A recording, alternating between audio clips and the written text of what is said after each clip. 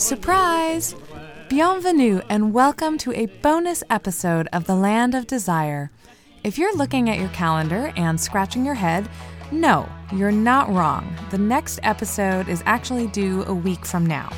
However, this week we crossed a crazy milestone, and I wanted to show my appreciation to all of you. 8 weeks ago, I was just a crazy person sitting in my closet with a microphone, trying to figure out how to produce a podcast. This week, we hit 10,000 downloads.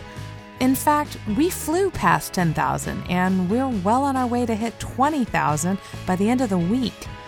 It's clear that I wasn't the only person out there jonesing to learn more about French history, so if you'd like to meet like-minded folks, head over to the Facebook page and say hi.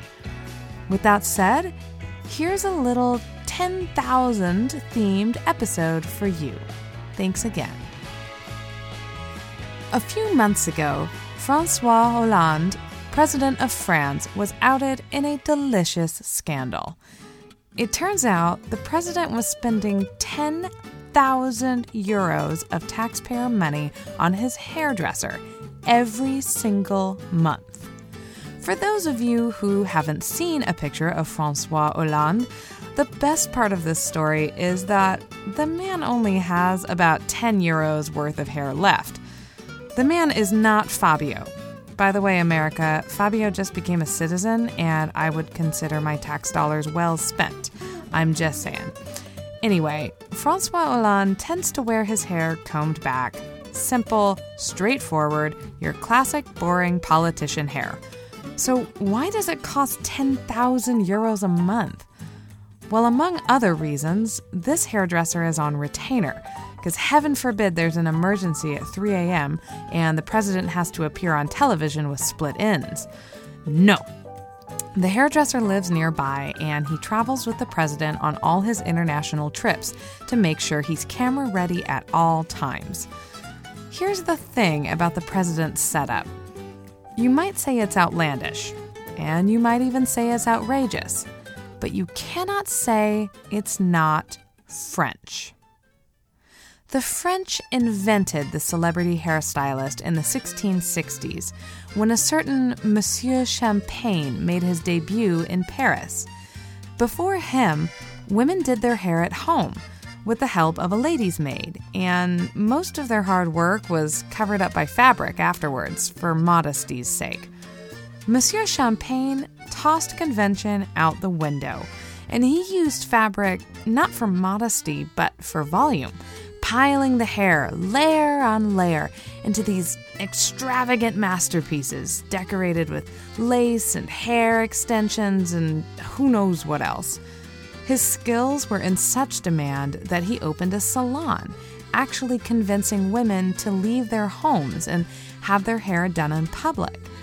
Fashionable ladies couldn't get enough, and by the time the Princess Marie de Gonzague prepared to leave for her wedding to the King of Poland, she demanded that Monsieur Champagne come along with the wedding party to make sure her new crown wouldn't ruin his handiwork.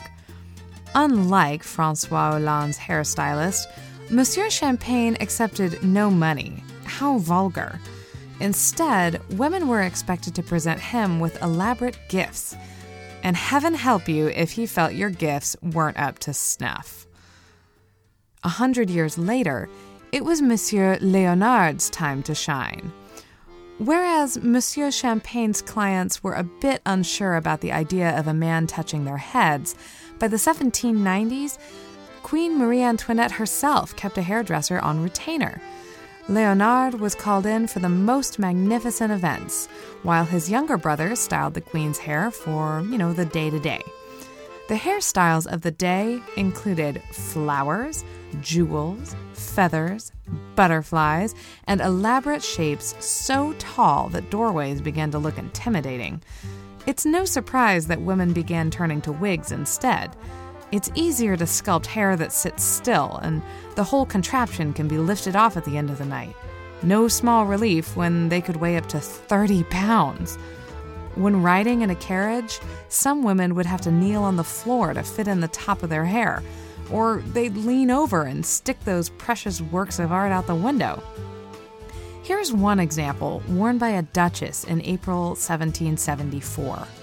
14 yards of gauze, feathers stuck on top of a tower of hair, festooned with little wax figurines meant to resemble the Duchess's son and nursemaid, sitting next to a wax parrot, eating from a wax plate of cherries, eating next to a wax figurine of, and I quote here, a little African boy of whom the Duchess was very fond.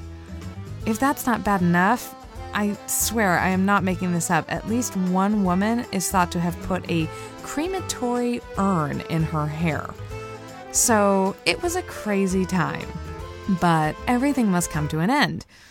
When Marie Antoinette's life ended on the guillotine, her head was held up to the crowd by, of course, her very famous hair. So, all things considered, perhaps we should go a little easier on Francois. Sure, it's a waste of taxpayer money, but maybe we should write it off as a quirky national tradition. Compared to the ribbons and lace and wax parrots of previous leaders, perhaps we should be grateful that the president has exhibited such restraint. On the other hand, maybe he wouldn't look too bad with a butterfly or two in there.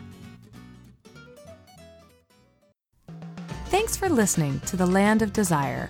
If you're just discovering this show this week, don't forget to check out the website at www.thelandofdesire.com, where you can find previous episodes, show notes, recommended reading, and lots of pictures. You can also find us on the iTunes Store, where you can rate and review.